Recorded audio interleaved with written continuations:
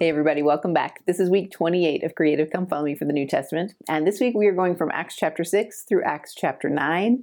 And for me, I think the spotlight of this week is seeing how the power of the priesthood trickles down. Maybe that's not the right word for it, but the last several weeks we've been studying about how the apostles received keys from Jesus Christ and now are doing his work in his name among his people, even though Jesus Christ is not right there with them.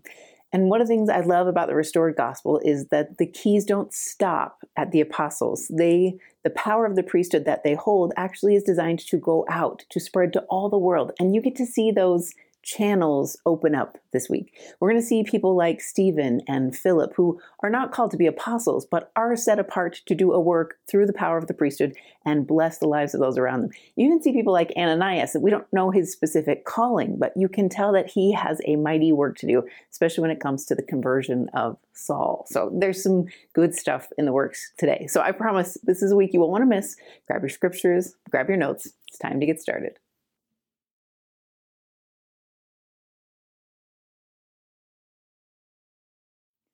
Do you guys remember last week when we talked about how I feel like one of the blessings of being in a Zion-like society is that you have the gift of the Holy Ghost to guide you to help deal with problems. I don't think a Zion society means everyone is perfect and you don't have problems. It means everyone has a heart that is working to become perfect. And so you forgive fast, you're more charitable than you would normally be. You tap into that enabling power of the atonement of Jesus Christ to solve problems before they become bigger problems. Where we begin in Acts chapter 6, we see there's an issue happening with the widows. There is question whether the widows of different groups are being treated fairly because the church is growing, both in numbers and in geography, and it's hard to manage it all. And the apostles are struggling because they're spread really, really thin. And so you can see their concern. I actually think their hearts are called out to these widows. It's just the nature of someone who is that tuned in to the Holy Ghost to want to help widows and to want to help those in need. But they also have a bigger, weightier calling on their shoulders, and that is to take the gospel to all the world. So if you look into it, it says, it is not reason that we should leave the word of God and serve tables. I don't think they think that serving tables or helping widows is beneath them. I think that what they're saying is we have a work that has to be done just by us. The same way there were certain things when Jason was bishop for all those years during cancer, and I talked to you guys about how his counselors helped so much. There are certain things the counselors simply couldn't do. Just by virtue of keys and other things, there are certain things he could not delegate. Everything else he delegated because he just only had this fraction of energy to give. And so what he focused on was what only he could do. And then everything else he lent to the hefty shoulders of his counselors. And that's what you see play out here is they're basically saying our job is to take the gospel to the world. We have to teach the word. We are witnesses of the resurrected Jesus Christ. We can't handle the temporal affairs as well. So what I love about this is they kind of come to the table with this assumption that there must be help available because they don't stew over it. They seem to understand that there is help. So if you look in the verses, it says, "Wherefore, brethren, look ye out among you 7 men of honest report, full of the Holy Ghost and wisdom, whom we may appoint over this business." This particular calling doesn't require a person who has witnessed, the living Christ. They don't need a person who has seen the resurrected Savior, like we saw when we were trying to figure out which apostle they were going to call to fill Judas's seat. This is different. They just need someone who is full of the Holy Ghost and has integrity and is willing and ready to serve. They need 7 of them. And I just love that they assume that they're out there. I think that's what we're supposed to do with our callings. When we're invited to delegate some of our responsibilities to others, to lift the burdens off our shoulders, we should come with the assumption that God has planted people in our hills. Yeah, I talked about this on the Magnify podcast recently, but I really love that part with Nephi when he is directed to build the ship and he is basically says like, Heavenly Father, show me where there's ore. Where is the ore so that I can make tools so that I can create this ship? He comes to the table with this assumption that there must be ore. And so he just assumes that God will show him where it is. And I just think you see that in Nephi many times. He does the same thing with his bow when the bow breaks and he comes up with a different solution. He trusts that there must be a way to accomplish the work that is in front of him. Otherwise, God wouldn't have asked. And I think that's what you see with the apostles here as well. They trust that there are 7 men out there and they ask people to put names forward.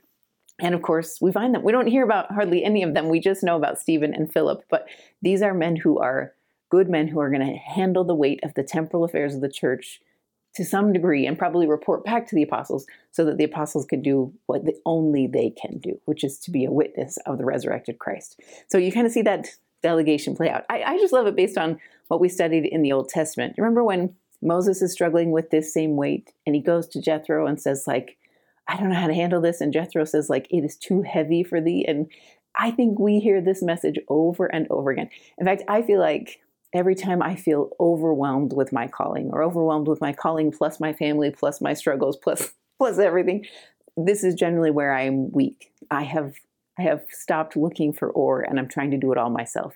And I need to change my prayers to say, Heavenly Father, I know there must be or around me. Help me get the tools I need to do the work you've asked me to do. And you see that beautifully laid out for you in chapter 6. One of the people that will help them is Stephen, a man who is full of the Holy Ghost. So if you look in 5, you can see a little description of him. He's full of faith and the Holy Ghost. They give you all the names of these 7, but we're going to zero in on Stephen for a lot of these early chapters. And then they set them apart. It says specifically in 6 that they lay their hands on them, which I think is a powerful witness that this is a part of Christ's church from the very beginning, this setting apart phase. And so they're able to do this work that is in front of them. And then it says the word of God increased. This is in verse 7. And the number of disciples multiplied in Jerusalem greatly, and a great company of the priests were obedient to the faith. The beauty of choosing to delegate, especially to delegate to people who the Lord has called to help you and has empowered to help you, is that the work will multiply. I'm sure the apostles were afraid that the widows wouldn't get taken care of. I'm sure they had all kinds of worries about why they should just take care of it themselves. In fact, there's a great talk from Elder Maxwell in the notes where he lays out all the reasons why we hold back on delegating and why we should push forward. But I think this is the promise. If you will delegate righteously, pray for guidance, get help, seek or, the work will increase. Your abilities will be multiplied when you use these tools well. And what I love is what we see in 8. And Stephen, full of faith and power, did great wonders and miracles among the people. I wonder sometimes, since Stephen's stewardship was essentially to take care of temporal affairs of the church, if a lot of these wonders and miracles were involving more temporal things. I don't know that. We don't have the story about what his miracles were. We learn a little bit in the next chapter about some of Philip's, but I think it's interesting to see if maybe he was able to stretch the resources, or maybe they were able to feed more than, sometimes I think we think of miracles and we only think of healings of bodies, but I think the Savior demonstrated that he fed mouths and bellies. He took care of lots of different temporal needs of people. And I wonder sometimes if these 7, if their miracles were more catered to their calling. It'll be interesting someday to learn. But his wonders and miracles draw some negative attention. And so there are those in synagogues who are fighting against him. If you look in 9, you can see some of that. They're not able to go against Stephen in wisdom or in spirit, so instead they have to come up with false witnesses who will say that Stephen is saying things that are against the law of Moses. Essentially, their argument will be that he is teaching against the tabernacle, he's teaching against the law of Moses, and he needs to be taken down. And so they come up with false witnesses who will take his words and distort them. And so he's going to be brought before the Sanhedrin and have to testify. A lot of people call Stephen the Eastern Abinadi, because basically that's what he is in this moment. He, as he stands before this tribunal, will stand boldly and with power, and he will speak scripture. I think it's the same thing we saw last week where he's trying to align their understanding. Remember, when the Savior expounded the scriptures, what he did was he said, you're misinterpreting who I was in the Old Testament, how it's written in the scrolls. If you can clarify that, then you'll see me much more clearly in present day. That's what Stephen is going to try to do all throughout chapter 7. But there's this last verse in chapter 6 that sets the stage for what we'll read in 7. And that's in verse 15. And all that sat in council, looking steadfastly on him, saw his face as it had been the face of an angel. Their big accusation against Stephen is that he discounts the law of Moses, and that by preaching about Jesus Christ, he is setting something in the way of Moses. What's fascinating to me is this is a gigantic sign that he is aligned with Moses. Because what the Jews know and what Stephen knows is that Moses is one who had this happen, right? He is one when he came down from Sinai, like his countenance was glowing to the point that they had to kind of veil his face. That should have been this big red flag to them that there is something in God in Stephen, and I should listen. It just doesn't seem to catch their eye the way it should. But I think reading that last verse of 6 before you go into 7 sets a pretty important stage. So let's jump into 7 next.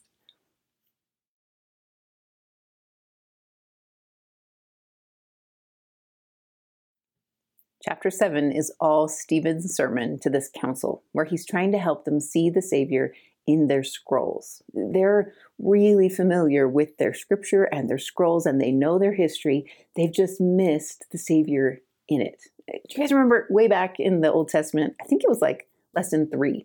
We talked about types and shadows. And so we actually made finger puppets with our hands, and then we've shown a light on our hands, and then it would project this cool shadow of a rabbit or of whatever up on the wall. That's what Stephen's trying to show them. He's saying, you're so fixated on the hands, the law of Moses that is supposed to project something bigger over here. You're so fixated on what the hand construction is that you're missing what the hands are supposed to show you. The law of Moses is kind of like scaffolding around truth, right? It is designed to help them beautify and keep the commandments and get stronger. But at some point, that scaffolding was supposed to come down. Remember, we talked a little while ago about how I see the law of Moses like an engagement ring, that at some point it's intended to be, consumed and superseded by the wedding ring that's going to come. It's that same idea. He's saying you're fixated on this scaffolding around truth. In fact, you're gilding it to make it so beautiful that you forget what it's there for. And so that's what he talks about throughout this chapter. He basically says, cast your mind back on your history and see the Savior in it. So he'll talk about Abraham and the sacrifice, and he'll mention Isaac. And I think he's hoping that they'll see similarities, that they'll catch the types and the shadows. He talks through Joseph, and he talks about how Joseph was rejected by his brethren. Their fathers, those tribes come from those older brothers of Joseph. And so he's saying, your fathers made this mistake too. They cast out their brother and tried to get rid of him. And then he came back as their deliverer. They didn't recognize him, but he came back. He's like, look at the shadows. Can you just look at the wall and see that this is the image of the Savior in these heroes of the scrolls that you love? Especially you see it with Moses. So about half the chapter is going to be spent on Moses and how he was sent as a deliverer to the Jews. What's interesting is when you look back on the story of Moses, especially after we just studied it last year, you can see where he was often refused by his people. Even back at the very beginning, when he is still living in Pharaoh's court and he saves one of the Hebrews. Remember that situation where he sees a Hebrew being mistreated and he ends up killing the Egyptian and saving the Hebrew. And then when he comes the next day, people see him and they sort of discount him. Like, who are you to be over us? Are you going to treat us like you did that Egyptian? He's trying to shine that spotlight on those hands of Moses, that finger puppet that Moses is shaped as, and saying, look on the wall behind it. Can you see how similar that is to the actual Messiah who was just living among you and how you cast him aside? And then he takes it a step further and he talks about how when Moses came down from Sinai, that he intended to give them the fullness and they created a golden calf. So you can see in the verses like around 40, saying unto Aaron, make us gods to go before us, for as this Moses, which brought us out of the land of Egypt, we wot not what is become of him. And they made a calf in those days and offered sacrifice unto the idol and rejoiced in the works of their own hands. What he's saying is, you as a people have inherited this tendency to reject truth and turn to something more comfortable. Turn to something that is easier. Turn to something that was made by your own hands. We all do that to some degree, but he's trying to help them understand, like, this is a pattern in your history. Break the cycle. See the Savior in these shadows. See who he is. And so he invites them. You can hear his, he never gets to the end of his sermon. He's going to get cut off, much like Abinadi does, but he's trying to help them see the connections. He also talks about the tabernacle. These are all flashpoint issues, especially for this Jewish council, because to talk about the land of their inheritance, to talk about the promises to Abraham, to talk about the tabernacle, and especially to talk about Moses, these are hot button issues for them. And Stephen is not shying away. He's trying to say, there's more. You're missing it. There's more to be seen. So he talks about the tabernacle and how it's not a place to confine God. I actually really like the way he says it.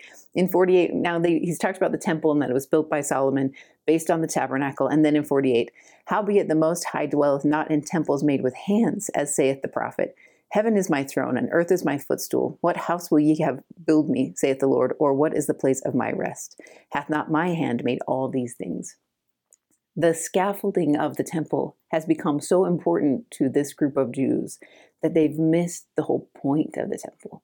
That the point was to bring men close to God, to bring them to the presence of God. That's the whole purpose behind it. It was not supposed to just end with Solomon's temple. There was more to be done, and they've missed it. They're so fixated on that gilded scaffolding that they've missed it. So he keeps trying to catch their attention, saying, Don't think that God is supposed to be housed in this small building. I know you love the temple. I know you love what it stands for. It's something so much bigger. That he's not confined to this space.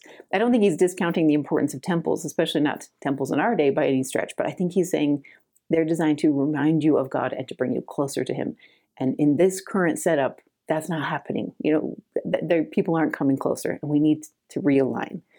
Then he talks about how the Holy Ghost plays a part. He says, you're resisting the Holy Ghost. So 51, this is where things get a little tense. Well, they've probably been tense this whole time, but ye stiff-necked and uncircumcised in heart and ears, ye do always resist the Holy Ghost as your fathers did, so do ye.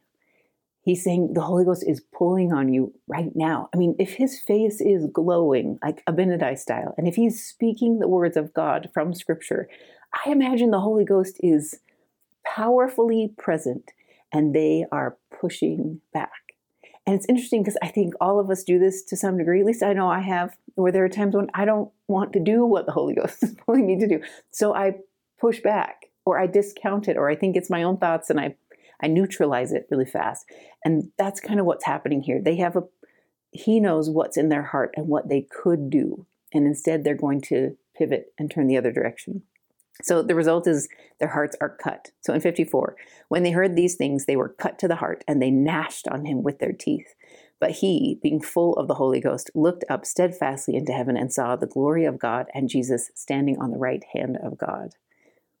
In this moment, this Alma the Younger moment, when they are cut to the heart and they feel open and vulnerable and maybe even ashamed of what has happened, they have an opportunity to let that balm of Gilead pour in. And instead they just close it back off. You can almost feel them retreat. And when they retreat from that opportunity to lean in and be repentant, then they give power to the adversary. And the adversary will take that space that they've just granted him, and he will stir. That's what the adversary does. He stirs hearts and he builds contention. And so in this moment, instead of leaning in and opening up their heart, they turn otherwise. And they look steadfastly on him to kill him, while Stephen looks steadfastly on God. What I think is beautiful about this is, one, it does teach you that there are distinct and separate beings in deity, right? Stephen sees both Jesus Christ and God the Father, and he's full of the Holy Ghost. So you see all three represented, kind of similar to what we see with the baptism of Jesus. But I also love that in this moment, it seems like only Stephen can see it. I think there are moments where we have miracles that are just for us. This is a pretty remarkable miracle. There aren't many instances where God the Father is seen, and this is a rare encounter for somebody like Stephen. What I think is beautiful about this is Stephen's not an apostle. His work's going to end here in just a few verses, but he is worthy of this kind of revelation. And he gets to encounter God. And I just think there is a sweetness in it, because a lot of us are going to suffer persecutions for his name's sake, right? That's what the verses teach. In fact, there's some great quotes in the notes all about this, but this understanding that Stephen in this moment is standing in proxy. He is someone who is experiencing adversity in order for the work to go further, and he's choosing it. And in that moment, he gets this beautiful witness. And I just think there's some powerful sweetness in it. So then you see what happens as a result. Basically, they are so angered. Remember, they've retreated, which puts them closer to the adversary's side, and the adversary is going to take advantage of that power. And almost like a mob mentality seems to overwhelm them, and they take Stephen out and they stone him. There is this little addition in Luke where he says that the coats of those who will stone him are thrown at the feet of Saul. You're going to learn a lot more about Saul, but there's just this little tidbit here to help you understand the thread that's coming. But he is, although not one throwing stones, he is a cloak holder. I think Elder Maxwell has a whole talk on this where he talks about being a cloak holder and this idea of like we need to actively defend rather than sit back and hold cloaks.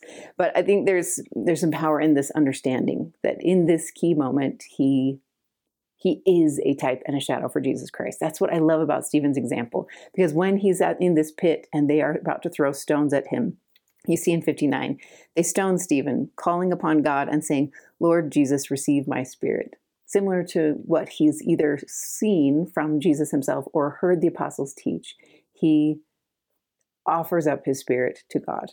And then the second thing he does is also in similitude of the Savior. He himself has become a type and a shadow of Jesus Christ, because he kneels down and cries with a loud voice, Lord, lay not this sin to their charge. And when he had said this, he fell asleep. I don't think that means he actually fell asleep, but that would be a lovely end, but that's not the case. I think that just means, at least it seems to be the tradition in Jewish writing, is that fall asleep means trusting that a resurrection will happen and that you will again rise. He is killed in this moment. He'll become the first big martyr of this next phase of the Christian faith, and he exemplifies Christ. I just think it's beautiful that someone who spent so much time teaching about the types and the shadows will become himself a type and a shadow that takes my eyes and my understanding towards Christ. That's a pretty powerful witness.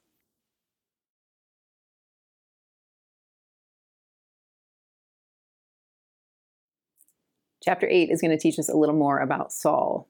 It's tempting, since Stephen seems like an Abinadi character, to make Saul the Alma the Elder, the one that hears the message and then goes out and changes his heart. That does, in fact, happen for Saul, but not for a couple of chapters. So basically, I see Saul like a combination of Alma the Elder, who learned from Stephen, but it takes him longer to process, and then also Alma the Younger, who, because he actively worked against the church and then has this incredible moment on the road to Damascus. He's a little bit of both Almas. And his character is interesting because it's so fixed. I think Saul really believed he was doing the work of God. I think he thought, I mean, it says he's young, at least younger than 40. I think he thought he was doing what God wanted him to do. What I love about Saul is when he realizes he isn't, he changes fast. In fact, the visual that always helps me when I think about Saul is, if you ever watched like a little kid's soccer game, so like, when Violet was little and she was on a soccer team, you would see a kid who was so excited to finally get the ball, and they're working their way down the field and they're finally getting it and they can see the goal in sight. And then if you look to the other side, you see 100 parents going, other way, and they're trying to get the kid's attention to like turn the other way. And as soon as that 5-year-old realizes he's running the wrong way, he'll turn, he'll pivot, and he'll go with the same speed and excitement towards the other goal. That's how I see Saul. I don't think he's a bad guy, although I do think his lines are blurry. Like it does sound like his great persecutions were violent and intense. So I hate to paint him as like this good guy, but I think he has good intentions. He's trying to do the work of God. He's just heading to the wrong goal. And so what we're going to see in 8 and 9 is how the Lord tries to get him the other way. So when you go into 8, you're going to see there's great persecutions happening around the church. Because of the great persecutions of someone like Saul, who's wreaking havoc in the church scatters. I think this is one of the ways you see how God can make all things work together for good. I don't think God is inspiring Saul to scatter the saints. That's not the nature of God. I do think as Saul and others try to scatter the saints, like it becomes unsafe to be in Jerusalem, so they go out to outlying areas. God is able to take that and use it to his advantage to say, okay, we just got this scattering that happens. Now we can teach even further. My dad used to hire us to pick dandelions. I remember as a little kid putting those puffy dandelions into laundry baskets on the front lawn. What I don't think I realized at the time was, even though I was getting paid per dandelion I put in the basket, the number of little seeds that I probably sent out into the rest of the yard, I'm sure was not advantageous for my dad. I think That's what's happening. As these disciples are being scattered in this gigantic yard, they're able to put down roots and they're able to grow, and the gospel is now increasing. Despite the fact that they're trying to intimidate and threaten, the disciples just keep increasing. And it's pretty cool to see how that plays out. So one of the ways that increases is through Philip. So where we learned about Stephen as one of the seven, another one of the seven that you hear about is Philip. And he is someone who wants to teach in Samaria, or is called to Samaria. I'm not really sure. But he goes to teach in Samaria and heals and offers, help to those. And there's some great joy that happens. So you can see that in verse 8. There was great joy in the city, except for in the heart of one person. Well, at least one that's mentioned. And his name is Simon. Simon is a sorcerer. So I had to go and learn a little bit more about sorcery according to Old Testament. There's some interesting translation options on that word. One of the ones I thought was eye-opening is it compared it to medicinal things. So not just like magic tricks, but also maybe even like drugs that would cause hallucinations or things like that. He is someone who is skilled in sorcery, and he was able to use the tools around him to manipulate the minds and beliefs of others, because the people in the city think he is powerful. That's the impression he's given. He is that Wizard of Oz guy behind the curtain who has convinced a whole bunch of people to think he is powerful. So when real power comes to town, he gets nervous. In fact, I think he just wants it. I don't even think he realizes, I don't think he's afraid. I think he envies the real power he sees, and he wants a part of it. So you can see lots of people get baptized because they see and hear the words of Philip. Philip converts them, and then he has to bring in apostles to come and offer the gift of the Holy Ghost. So for whatever reason, I'm not sure what Philip's standing is, but it seems like he has the Aaronic priesthood, similar to like a priest in our day who can baptize but can't offer the gift of the Holy Ghost. So when the apostles hear that there's growth in Samaria, they come. So Peter and John come in 14 and they offer the gift of the Holy Ghost. And when Simon sees that, then he's intrigued. This is what I think is really interesting. So it says in 17, they laid their hands on them and they received the Holy Ghost. And in 18, when Simon saw that through laying on of the apostles' hands the Holy Ghost was given, he offered them money, saying, "Give me also this power, that on whomsoever I lay hands, he may receive the Holy Ghost." It's interesting to me. It doesn't seem like Simon's motives are completely wrong. He is hoping to give others the gift of the Holy Ghost. But what makes his thoughts, I think, wrong or out of alignment is that he wants to be the gatekeeper of that gift. That goes against what we have, like in Article of Faith number 5, right? That you are ordained by God, that he is the one that chooses who has this gift and who will perform ordinances. You don't get to buy it. There is no price that's put on it. The other thing that I think is interesting is it seems like Philip doesn't see this part. We know that Simon is baptized and at least to some degree believes, but when he sees this happen with the apostles giving the gift of the Holy Ghost, his heart shifts a little bit. Peter, who I think has the gift of discernment to an amazing degree, understands Simon's heart. So when you look here, you can see what happens. In 20, but Peter said unto him, "Thy money perish with thee, because thou hast thought that the gift of the God may be purchased with money. Thou hast neither part nor lot in this matter, for thy heart is not right in the sight of God." He is, I think, hoping to exercise unrighteous dominion. He wants to use the power of God to manipulate. That's his wheelhouse, right? That's what he's comfortable with. That's what makes his living. And so he sees opportunity and he wants it. And what I love about Peter is he understands his heart. And he doesn't condemn him in this moment. He invites him to repent. He's like, change your heart. God knows the thoughts and intents of your heart. You need to change. Even though Simon never came forward with that, I don't even know that Simon could have articulated his thoughts at this point in time. But Peter, with his gift of discernment and his Melchizedek priesthood, can say, like, I see where you're going. Repent, change course. What you're doing right now is wrong, and you can't have any part of this. And so he says, I perceive, this is in 23, I perceive that thou art in the gall of bitterness and in the bond of iniquity. I actually really love this verse, because not only does Peter know that Simon needs to repent, what he can see that no one else can is behind the curtain. He can see a man frantically spinning all those dials and hiding behind this curtain, trying to put on a show for people. And he knows exactly how hard that is. He's saying, you're tired. This is a pretense. It's not real. Set all this down and become something better. I just think that's exactly what the Lord is inviting all of us to do. He's saying, like, let go of trying to put on a show for the world or put on this perfect image. Just be real and vulnerable so that I can help you and I can heal you. You have to expose your heart and all your vulnerabilities in order to repent and come to him. And I think that's what Peter can see. He can see the exhaustion that comes from living a lie. And he wants Simon to put all that down. And then in the next verse in 24, you see that Simon says to them, "Pray ye to the Lord for me, that none of these things which you have spoken come upon me."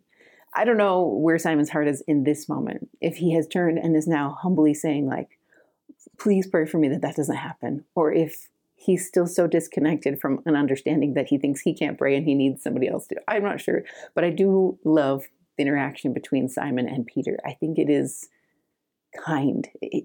Peter sees the weight on Simon's shoulders and he's saying, set all that down and come. Where your heart was cannot be where your heart is. Be a new creature and come. The last 15 verses of chapter 8 are some of my favorites. This is the story of Philip teaching the eunuch who's in this carriage. He's this Ethiopian treasurer who the Lord wants to reach. And so he sends an angel to Philip to say, arise and go south. I just think it's really interesting to watch it play out. To me, this is a beautiful story about revelation, how it works and how I can use it better and understand it better. Because you see that at the beginning, Philip doesn't get all the directions. We're going to talk about this in the object lessons too, because it resonated so well with me. But in 26, the angel says, arise and go toward the south, onto the way which goeth from Jerusalem to Gaza, which is desert. He doesn't get direction about how many days he's going to be gone. He doesn't get direction about how long he's going to travel into the desert. I mean, I don't know how he knows how much water to pack or food to, who knows? He just knows he's supposed to go south towards the desert, and he doesn't know why. And when I was studying this just yesterday, normally I read this story and you can see these pieces of revelation be given, right? First, he's going to tell him to go south, and then he goes and he takes a few steps towards it, or starts his way south. And then in the process of going, he gets more clarification and more revelation. So this is when he learns there's a chariot coming, go near to the chariot. And as soon as he goes near to the chariot, he gets more revelation that says, see if you can climb inside. Normally I would just teach that as a layers of revelation story. What's hard about that interpretation is it almost implies that God has a full plan for us and he is only giving us a portion at a time. And it reminds me of training a dog, that I know exactly what's going to happen and I'm just trying to get the dog to go 5 steps and then 5 more steps and 5 more steps. I think there's another reason why God gives us revelation in this way. It is not simply to train us to be spectacular, obedient pets. I don't think that's the nature of God. I think it's because agency is always at play. Here's why I think this. Yesterday, we were trying to figure out, I needed a suitcase. We're about to leave on a trip and I needed my suitcase, and Emily has it and she lives downtown. And so we were trying to find a way that Jason and Emily could meet in the middle to transfer the suitcase from one person to the other. And as I was mapping it to a middle spot, 3 different options opened up on the GPS. And I could pick, depending on if I wanted freeway or no freeway, or if I wanted slow traffic or fast traffic, I could pick. They were all pretty similar options. And if you got on the freeway and all of a sudden there's an accident on the freeway and you're using that same GPS, it will reroute you, right? You'll find another way around to get to your original destination. I think that's why sometimes you don't get all the information, because agency is at play. So the reason he tells him to get up and go south is not just because he doesn't want to give him the whole picture all at once. He wants to prove faith. I think it's also because agency could change all kinds of things. If he just goes south, then no matter what road this Ethiopian takes, there's a good chance he could come across him. I almost see the Savior, like I've talked about this before, but that our Father in heaven is constantly working. It's like a choose your own adventure book. He's constantly saying, oh, they went left. Okay, we got to reroute. The reason that's comforting to me is I think sometimes he can see these intersections of agency where we're going to cross paths with other people's choices. And by giving me a more general direction, like, hey, Maria, just go south, he can reroute me and still get me to where he needs to be. It demonstrates an agile and loving and very present God to see him be so involved in my story. And that's how I read Philip's. I think he's getting pieces of this revelation so that there's room for agency to play out. And so that's how the story changes. I also think it's because there are a dozen different ways this could have gone. The same way I've got several different routes to get to that same spot on I-15. I think there are several different ways that this solution could have happened. And God doesn't care if we pick one or the other. He just wants us to go south. Just get in motion and I'll reroute you wherever you need to go. So that plays out. He goes and he ends up encountering this chariot. He gets prompted to go close to it. And then as he does, he can see that the eunuch who is inside is reading Isaiah. And he's struggling to understand it, just like everybody who reads Isaiah. I found myself wondering, like, why would he pick Isaiah? Like, of all the things to read. And I learned from one of the scholars I read that eunuchs weren't allowed to go into the inner courts of the temple. They would have been restricted. But there is this really beautiful passage in Isaiah that talks about how the eunuchs won't be held back and that they will have the same opportunity as everybody else in God's kingdom. And I could see if he really was emasculated that way, if that blessing in Isaiah he would have wanted to come to know Isaiah and to understand Isaiah and understand those promises. So as he struggles, he invites Philip in. This is one of those moments of agency where it's possible this could have played out in a dozen different ways, but he invites Philip to sit in his chariot and to teach him. And it's a beautiful witness of the power of good teachers that in this moment, that Philip knows the scriptures so well that it doesn't matter where this Ethiopian is studying, he can pick it up and he can direct eyes to Christ. It just so happens that the part he picks is all about the Lamb of God and that he will be cast out, that he will die for his people. So it's, I think, a very easy entry point for Philip to teach. It's this beautiful contact that he makes. But I think he probably could have been on almost any page of scripture. And I think the Holy Ghost would have helped Philip in this moment direct eyes towards Jesus Christ. Because you can do that on every single page. And because Philip trusts in Jesus Christ, he opens up his mouth. In fact, that's the guidance he gets in 35. Then Philip opened his mouth and began at the same scripture and preached unto him Jesus. And as they go, and he teaches expounding scripture, almost like a road to Emmaus kind of moment for this Ethiopian in this carriage, they see water. What I love and what I tied together in my scriptures is they're in the desert, you guys. I don't know how much water is available, but somehow the Lord has rerouted them so that they are now along a section of water in the middle of a desert. And the Ethiopian sees it and says, "Can I get baptized?" basically. And there's this beautiful moment where Philip could have said, "Absolutely, let's go." And instead he makes certain that this man is ready for baptism by saying the same kind of questions that we ask today. So he says in 37, and Philip said, "If thou believest with all thine heart, thou mayest." And he answered and said, "I believe that Jesus Christ is the Son of God."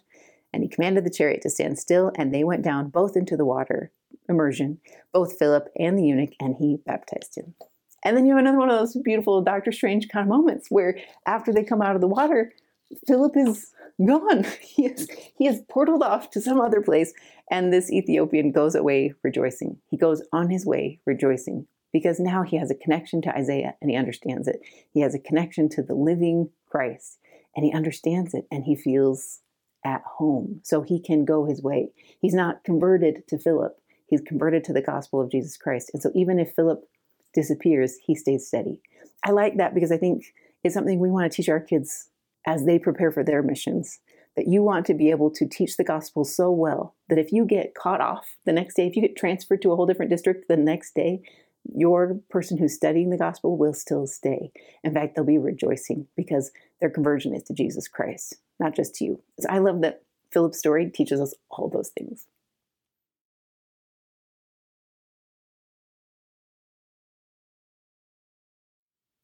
A lot of people call Acts chapter 9 the conversion of Saul. And although I think that begins here, I'm sure his conversion takes time, just like it does for everybody. But a big piece of it happens on the road to Damascus.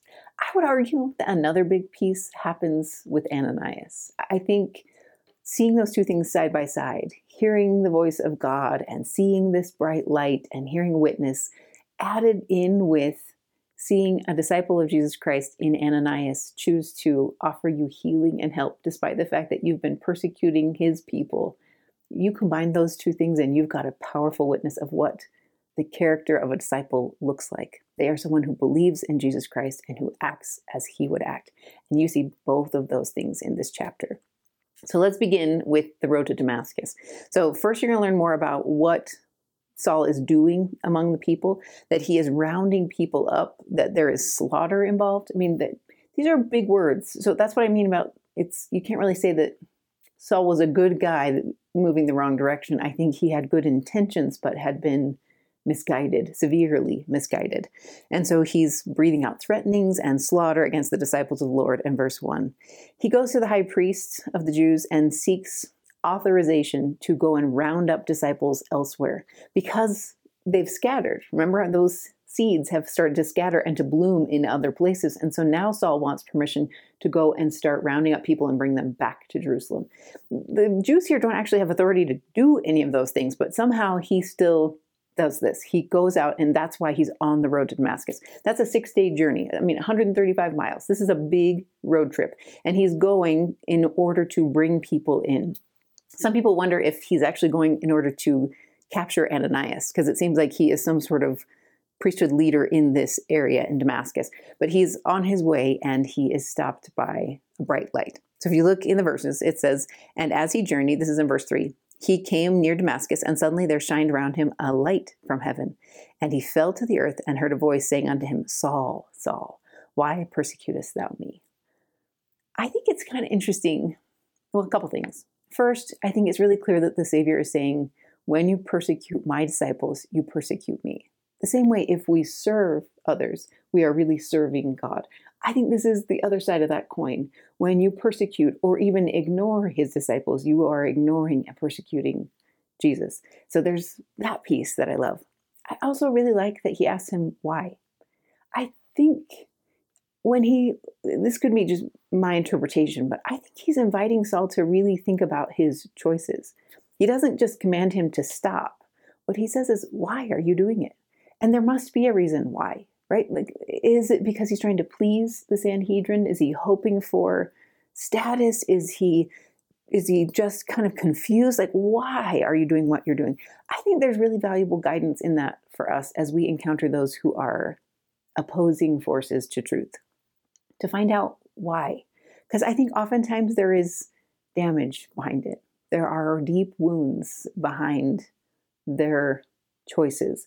And I think to understand why and to take time to understand what those wounds are helps you change hearts in a more powerful way. At least it helps you teach and respond better. So I love that the Savior teaches us to ask why and to try and find out why. And then he gives him this really interesting advice. So Saul hears his voice and he says, who art thou, Lord? He can tell this is a divine source, but he doesn't know who it is. And the Lord said, I am Jesus, whom thou persecutest. It is hard for thee to kick against the pricks. He is basically saying to Saul, you were trying to serve me, and by doing it, you took down the people who worship me.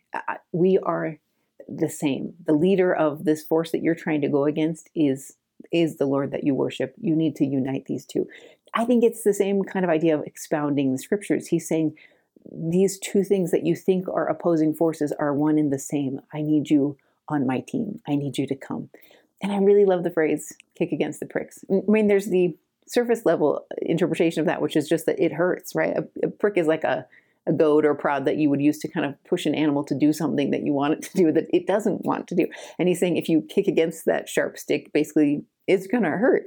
But what I also like about this phrasing is I think, if you've ever seen like a cattle drive kind of show, I mean, they have those stragglers on the side who are always kind of, like the cattle that are always veering off. And so they have to either use a whip or a dog or a prod to get them back in line. For me, when I read this verse, I think what he's saying is, Saul, this work is rolling forth. You are actually only making your life harder. It's not doing the damage you think it is. In fact, every time you think you're persecuting the saints, they scatter and more blooms come up. So he's saying, like, you're actually only making your life harder. And I know it hurts. I know the weight you're carrying is heavy. I can't remember, it's in the notes, but there's a prophet who talked about how if Saul was there for Stephen's martyrdom, if those images come back to his mind, or if the cries of the children whose parents have been carted off come back to his mind, all of that evil, even if it was done in the name of good, must be weighing on him. And he's saying to him, like, stop kicking against the pricks. This work is going to roll forth. Come with us. I think it's what the prophet teaches us today about it being easier to live the gospel than it is to not live the gospel. Because basically, if you choose to not live the gospel, this work's going to roll, you guys. And so if you choose to kick against the pricks, it's going to keep going, but your life is a lot harder. So I think that's what he's trying to teach to Saul. It's like, come get in this current, this flow and see how much easier your life can be when I can direct you in the right way. And so that's what he tells him. What I love is in this moment, when Saul's heart is probably cut just as deeply as his friends who were in the Sanhedrin felt. Because remember, he was one of them. At least he's a junior member trying to aspire to become like them. He carried their coats. Remember, he has been trained as a Pharisee all of his life, and this is his road. So I imagine this opens up his heart. He feels cut to the center, just like those in the Sanhedrin did. But in this moment, instead of retreating away from that breaking open of his heart, he leans in and he seeks guidance. It's what you wish the people in the Sanhedrin would have said when Stephen called them out. He says, Lord, what wilt thou have me do? That's his question. Okay, I just realized I'm heading towards the wrong goal. Where do you want me to go? I think this tells you something about Saul's heart, that his heart does love God and seeks to please God, and he just was misguided. And so now he's going to shift. And that's what the Lord says. Basically, I want you to go to Damascus and see what you'll need to do. It's interesting to me that he still becomes blind. So in this process, his eyes opened spiritually, but his physical eyes cloud. And you can see that in the verse in 8. And Saul arose from the earth, and when his eyes were opened, he saw no man. But they led him by the hand and brought him unto Damascus. And he was 3 days without sight, neither did eat nor drink. I wondered, because, now he has a testimony of the risen Lord, that he is in fact Jesus, and he still has to be blind for 3 days. I don't know why. I still don't really know why. But it kind of reminds me of Zechariah in Luke 1. Remember when we were studying, and because he is not as faithful as the Lord wants him to be in that moment, there is that whole pregnancy phase where he is without the ability to speak. And, I just wonder if there is reflection time that happens when you take away physical sensations and present dependency. Because Paul, who's probably felt really confident, in fact, a lot of people think he was a child prodigy of the Pharisees and has always been pretty confident in who he is, now has to have somebody else lead him by the hand. He is dependent. And I think the Lord is teaching him humility in those 3 days. And a big piece of that comes when the healing has to happen. So Ananias, who it seems like is a priesthood leader in this area, is directed by vision to take healing to Saul. Here's how it plays out. So it says, Ananias hears something and he says, Behold, I am here, Lord, in verse 10 and 11. And the Lord said unto him, Arise and go into the street, which is called Straight, and inquire in the house of Judas for one called Saul of Tarsus, for behold, he prayeth. I think it's really interesting, because essentially what the Lord is saying here is, I want you to go and take care of Saul because he's praying. I think what the Lord has taught Saul is that he sees him much bigger. He wants Ananias to take care of Saul because he's praying. The same way, I'm trying to remember, is it Elder Rasband? He gave that talk about the oath that a doctor takes to treat everybody. And there was a doctor who was judging the patients who came in. I should have read it before I recorded, but she was kind of judging the patients and saying like, yeah, but he got himself into this, so I'm going to help this guy first. And that doctor was reminded that her oath is to care for anyone who's in need. And I think that's Ananias's oath. It's our oath as well, that we will care for anyone who's in need. And basically that's the answer he gives to Ananias, because Ananias is wondering, like, are you sure? I don't know that Ananias is doubting the Lord. I think he's just asking clarifying questions. And he's saying, this is the guy who's out to get us. This is the one you want me to go to. And the Lord says, yes, he is praying, meaning he is turning. He is no longer the person he was before. I need you to treat him and care for him. And Ananias, in this epic moment of faith, does. So he goes. He gets this guidance from the Lord in 15. Go thy way, for he is a chosen vessel unto me to bear my name before the Gentiles and kings and the children of Israel. He is a vessel. I actually love that word. We're going to talk about this in the object lessons, but I think it implies he can carry anything. He is designed to carry goodness. He's been full of something else, and now that's all dumped out. That's been dumped out on the side of the road to Damascus. And now he's this empty vessel, and I need you to fill it. I need you to fill it with what he will become. And Ananias gets to play a part in that. So he goes, and in 17, he went his way and entered into the house, and putting his hands on him said, Brother Saul, the Lord, even Jesus, that appeared unto thee in the ways as thou camest, hath sent me, that thou mightest receive thy sight and be filled with the Holy Ghost. In this moment, Ananias fills that vessel. I don't think it's all the way full. I think it's going to take a lot of different things to fill up this empty vessel that is Saul. But he begins that process of filling his heart to help him understand grace. The only way someone like Ananias, who knows what damage Saul has inflicted on his people, could possibly forgive and call this man brother is because of the gift of the atonement of Jesus Christ.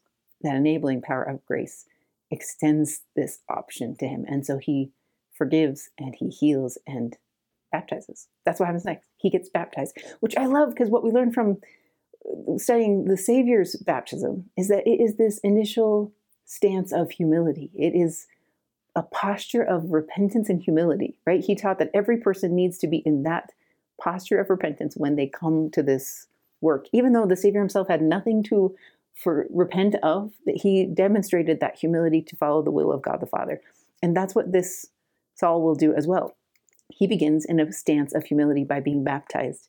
And then he straightway teaches.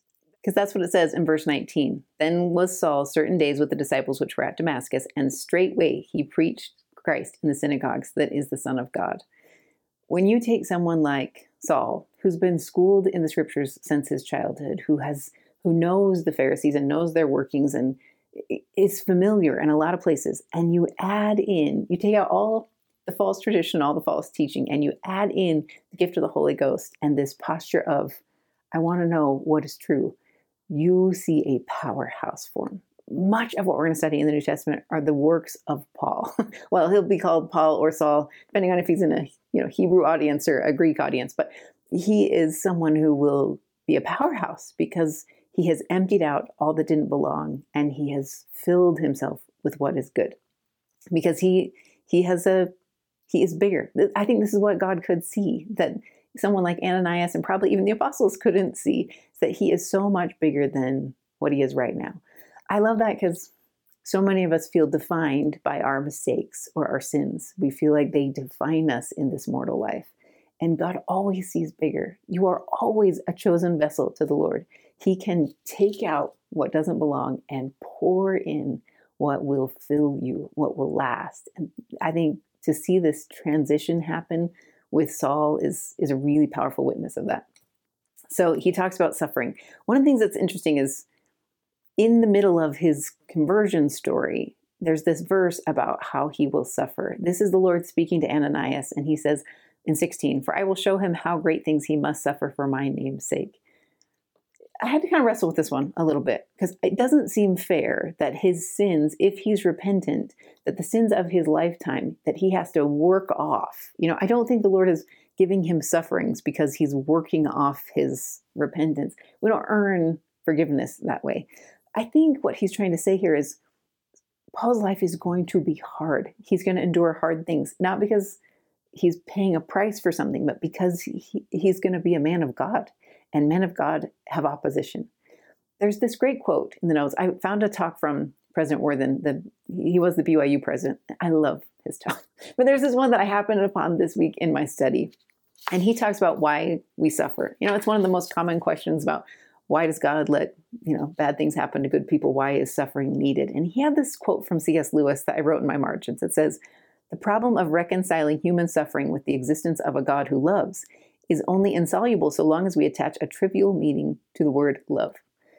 That's a powerful statement to me. Basically what he's saying is like, when we talk about how does God let good things happen or bad things happen to good people, it means we're misinterpreting what good things really are. The visual that came to my mind is, so I'm a grandma now, which means I do all the things that grandmas do that I used to be bugged at. Like I remember Jason's mom giving our kids so much sugar, because she just wanted to be this fun, happy grandma. And I would always be like, they won't sleep. You can't do that. And now I am that grandma and I absolutely do that. Just yesterday, 4th of July, I was giving Henry marshmallows and I think I gave him 3 in a row. And I found myself thinking like, why am I doing this? I'm doing the exact thing to Hannah that happened to me. And it was funny when I went over and told her about it, her response was, tolerant, but like, Mom, don't do that. And I found myself thinking, that's the thought that was in my mind when I was reading these verses. I think God's way of loving is not in a grandmothery way. His way is more like a parent. He wants you to grow and to develop and to be strong and healthy. And In fact, I think further on in the C.S. Lewis quote, he talks about how we want to make a grandfatherly God, one who is doting and kind, and kindness is not the same as goodness. And you should go in the notes and read it, but I thought there was some powerful parallels there. He allows Paul and Saul to suffer because he needs growth, not because he's paying punishment for his earlier life of sin, but because he needs to grow just like the rest of us. And oftentimes that requires suffering. In fact, we'll read a lot of his writings, but he's going to suffer some incredibly hard things, shipwrecks and stonings and imprisonment, and all kinds of hard things will happen to Saul. And it will forge him into this mighty Paul that we will study throughout the whole year. After a few years, so there's about 3 years that he goes to Arabia. We don't exactly know why, but he takes some time to, I probably study the gospel and do some missionary work and learn. Then he comes back, and he comes back to meet with the apostles. I think it's really interesting that he comes back in such a submissive way, because he's someone who could kind of claim authority. He's seen the resurrected Lord on the road to Damascus. He is someone who has all this scholarly training, but he is not the same person that he was before. And so he comes and he just wants to be among the apostles. He wants to learn from them. In fact, he'll often call himself the lowest of the apostles. And they are a bit wary of him. So you can see in the verses that it says, when Saul was come to Jerusalem in 26, he essayed to join himself to the disciples, but they were all afraid of him and believed not that he was a disciple. They know his reputation and they're nervous, and Barnabas vouches for him. The one that we just read about last week that donates so generously to the common good, he vouches for Saul and talks about how he's been prophesying in Christ's name and doing these great works. And so they begin to believe him, and he becomes this power. You see what happens when the Lord is allowed to make all things work together for our good in 31. It says, then had the churches rest throughout all Judea and Galilee and Samaria, and were edified, walking in the fear of the Lord, and in the comfort of the Holy Ghost were multiplied. The Savior has found a way to take the force that was opposing the church and turn it. Because Saul chose to use his agency to follow in that moment when his heart was open and vulnerable, the Lord is able to make all things work together for his good. So now the church can grow and thrive because the obstacle that was in their way is now on their side, and because the church can roll forth. They're multiplying, they're edifying each other. They're understanding the scriptures better, they're increasing in light and knowledge, and so they're edified. That word, I think, is powerful. We study it in the Doctrine and Covenants too, but it's the same root word that edifice has. It means this strong foundation, something that is sturdy from within, that allows you to grow and develop. That's what's happening to the church. Then there's one final little miracle at the very end, and that's the story of Tabitha. So first you hear about Peter, and he's going around and he's teaching, and he heals someone who's been lame for 8 years. Remember, it hasn't been that long since the Savior himself was around. So I always find myself wondering, did these people know about the Savior? Did they wish that they could have met the Savior? And for whatever reason, at this point in time, Aeneas, I'm not trying to say his name, who's been lame for 8 years, he is healed. And then nearby, in a town next to him, somebody very treasured has died. And so they seek the help of Peter. What I don't know is if they sought the help of Peter because of the death of Tabitha, or if something else was going on in the town and they just heard he was close by, and he hears of Tabitha when he gets there. Tabitha, or sometimes called Dorcas, is someone who is a generous, good woman. So you can read her the verses about her. In 36, it says, she was a woman full of good works and alms deeds, which she did. And then in 39, when they're at the deathbed of Tabitha, I don't know how many days she's been dead or if it's been hours, but all the widows come, and they come weeping and showing the coats and the garments which Dorcas or Tabitha made while she was with them. I love this piece because I think it teaches you. Remember at the very beginning of this week's study, Peter was struggling with the weight of all the widows that they needed to take care of, and that there were so many needs and not enough people. And so he sought help. And what I love in this little miracle with Tabitha is it shows there are people that God has been prompting to take care of the widows all along. People who don't have a priesthood calling to do it. They are just disciples, and disciples care for each other. What this reminds me of is my sister, Sarah. So she is the Stake Relief Study President right now. She's been in Young Women's for I don't know how many decades. Every time I talk to Sarah, she is helping someone. She'll Marco Polo with the family or something, and she's always on the way to help a widow. She showed us a Marco Polo in a widow's house last week who was, she'd made a quilt for, and she genuinely loves all of these people. And I feel like if something happened to Sarah, there would be a line of women who are weeping and showing off all the things that Sarah had done, because that's just the kind of person she is. And so I love that in this moment when Peter recognizes that someone like Tabitha has been doing this work all along, this lifting up of the temporal needs of those who are heavy and whose lives are hard. Tabitha has been doing that. And so he calls on the powers of heaven to help her rise. I just think there's a beautiful symmetry to this week's study, because where we begin is also where we end. He finds another way to comfort the widows. In addition to the priesthood leaders he calls to take care of them, he empowers women to take care of their needs as well. So you see that happen in 40. But Peter put them all forth, kneeled down and prayed, and turning him to the body said, "Tabitha, arise." And she opened her eyes, and when she saw Peter, she sat up. And he gave her his hand and lifted her up, and when he had called the saints and the widows, presented her alive. This is a monumental miracle to happen at the hands of an apostle, and it happens to this kind, charitable woman who probably has no acclaim and no fanfare, but is worthy of this miracle. I just think that's a beautiful, remarkable thing that we have to put a big spotlight on. And then you see that the work continues. Simon, because he's led to this place at this time, now is kind of setting the stage for what will happen next week when we study Cornelius. So the church is about to boom, and Simon doesn't even know it. But by being in this place, at this intersection of agency, he chose to be here and follow the guidance. And now it sets the stage for everything that we're going to see next week. There's good things to come. Welcome back, everybody. Okay, this is the creative side of week 28, where we try and take some of the principles that we just studied and find ways to creatively teach them in our families or to our classes. And I think I've got 3 easy ways for you to do that. Okay, this week, I wanted to focus on a few different areas. First, I wanted to talk about Stephen and what he offers. He's the one that speaks in front of that council, and he teaches them the scriptures and tries to expound them, to have those Jews who are sitting in that council see those same scriptures in a new light. And to do that creatively, we're going to do a squircle challenge.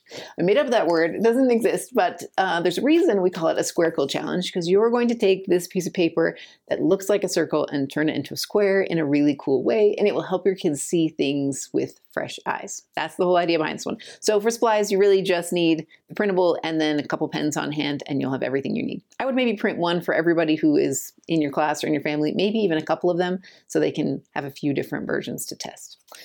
The second one, I don't have anything to hold up. This is a simple GPS challenge that's going to teach us about Revelation. I really love the story of Philip and the Ethiopian and what it teaches us about how the Lord guides us step by step to do his work. And so for this one, you just need a smartphone and then a goal. So if you wanted, you could take a drive and talk about a GPS and how it works, or you could go like in a city or in a park and use walking directions, but you kind of want to show how a GPS functions. So you're going to need a smartphone.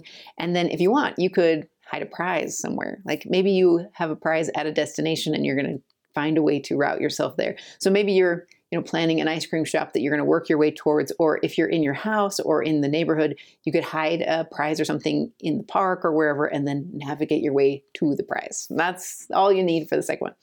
The third one is also pretty simple. It involves a printable as well. This is to teach us about the conversion that happens in Saul's heart, that this man who was motivated and wanted to do the will of God, but was going the wrong direction, gets reoriented. And so by the end of this week's study, he is straightway on a whole different path. And one of my favorite ways to show that is with a simple science experiment. So for this one, you're going to need the printable. It looks like this. It's got a bunch of arrows pointing one direction and some backwards text. You probably can tell you can't read it, but that's because you're going to add something to it. So the other thing you're going to need is a vase or maybe a tall drinking glass and then some water. Just don't fill it up quite yet. You'll show that as you teach the object lesson, and that will make it so much cooler. Okay, that's your supplies list, you guys. Super easy week, but I promise this is a memorable one. So go get what you need. And for those of you who are in the full course, stick around and I'll show you how to pull each one off.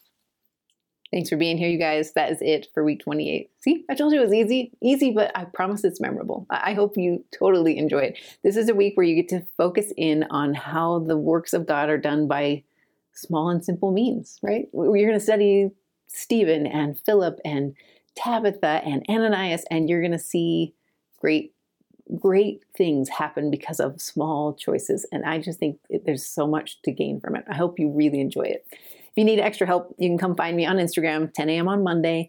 I'll go on for a live for about 40 or 50 minutes. And then if you can't catch it live, you can always catch it on my feed later. But if you have questions about the doctrine or about how to pull off the object lessons and you need a little extra help, please feel free to leave me a comment on YouTube or jump onto the course and leave me a question on the discussion boards, and I'll get to it as quick as I can. But I promise there's a lot of goodness in this week's study, so get your scriptures and jump in. And it's going to set the stage for where we go next. So do all you can to study, ask the Lord to multiply whatever it is you're able to accomplish, and then come back next week ready for more. All right, you guys, enjoy your week. I'll see you on Monday.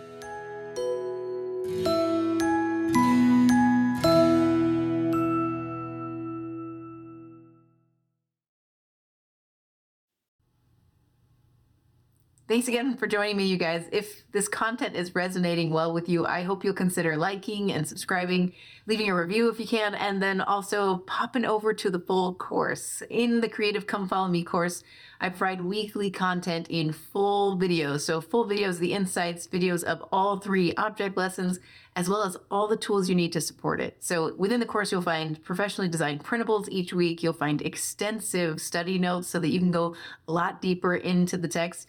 You'll also find 3 years of back content. So since 2020 in the Book of Mormon, I've been creating weekly content and object lessons to help facilitate meaningful, memorable, simple learning. So if those are tools that would help your family or your class, I hope you'll consider subscribing. Head on over to creativecomefollowme.com. You can find sample videos, sample printables, and an option to subscribe for a month and test it out for your family and see if it's a good fit for you. I hope you enjoy it.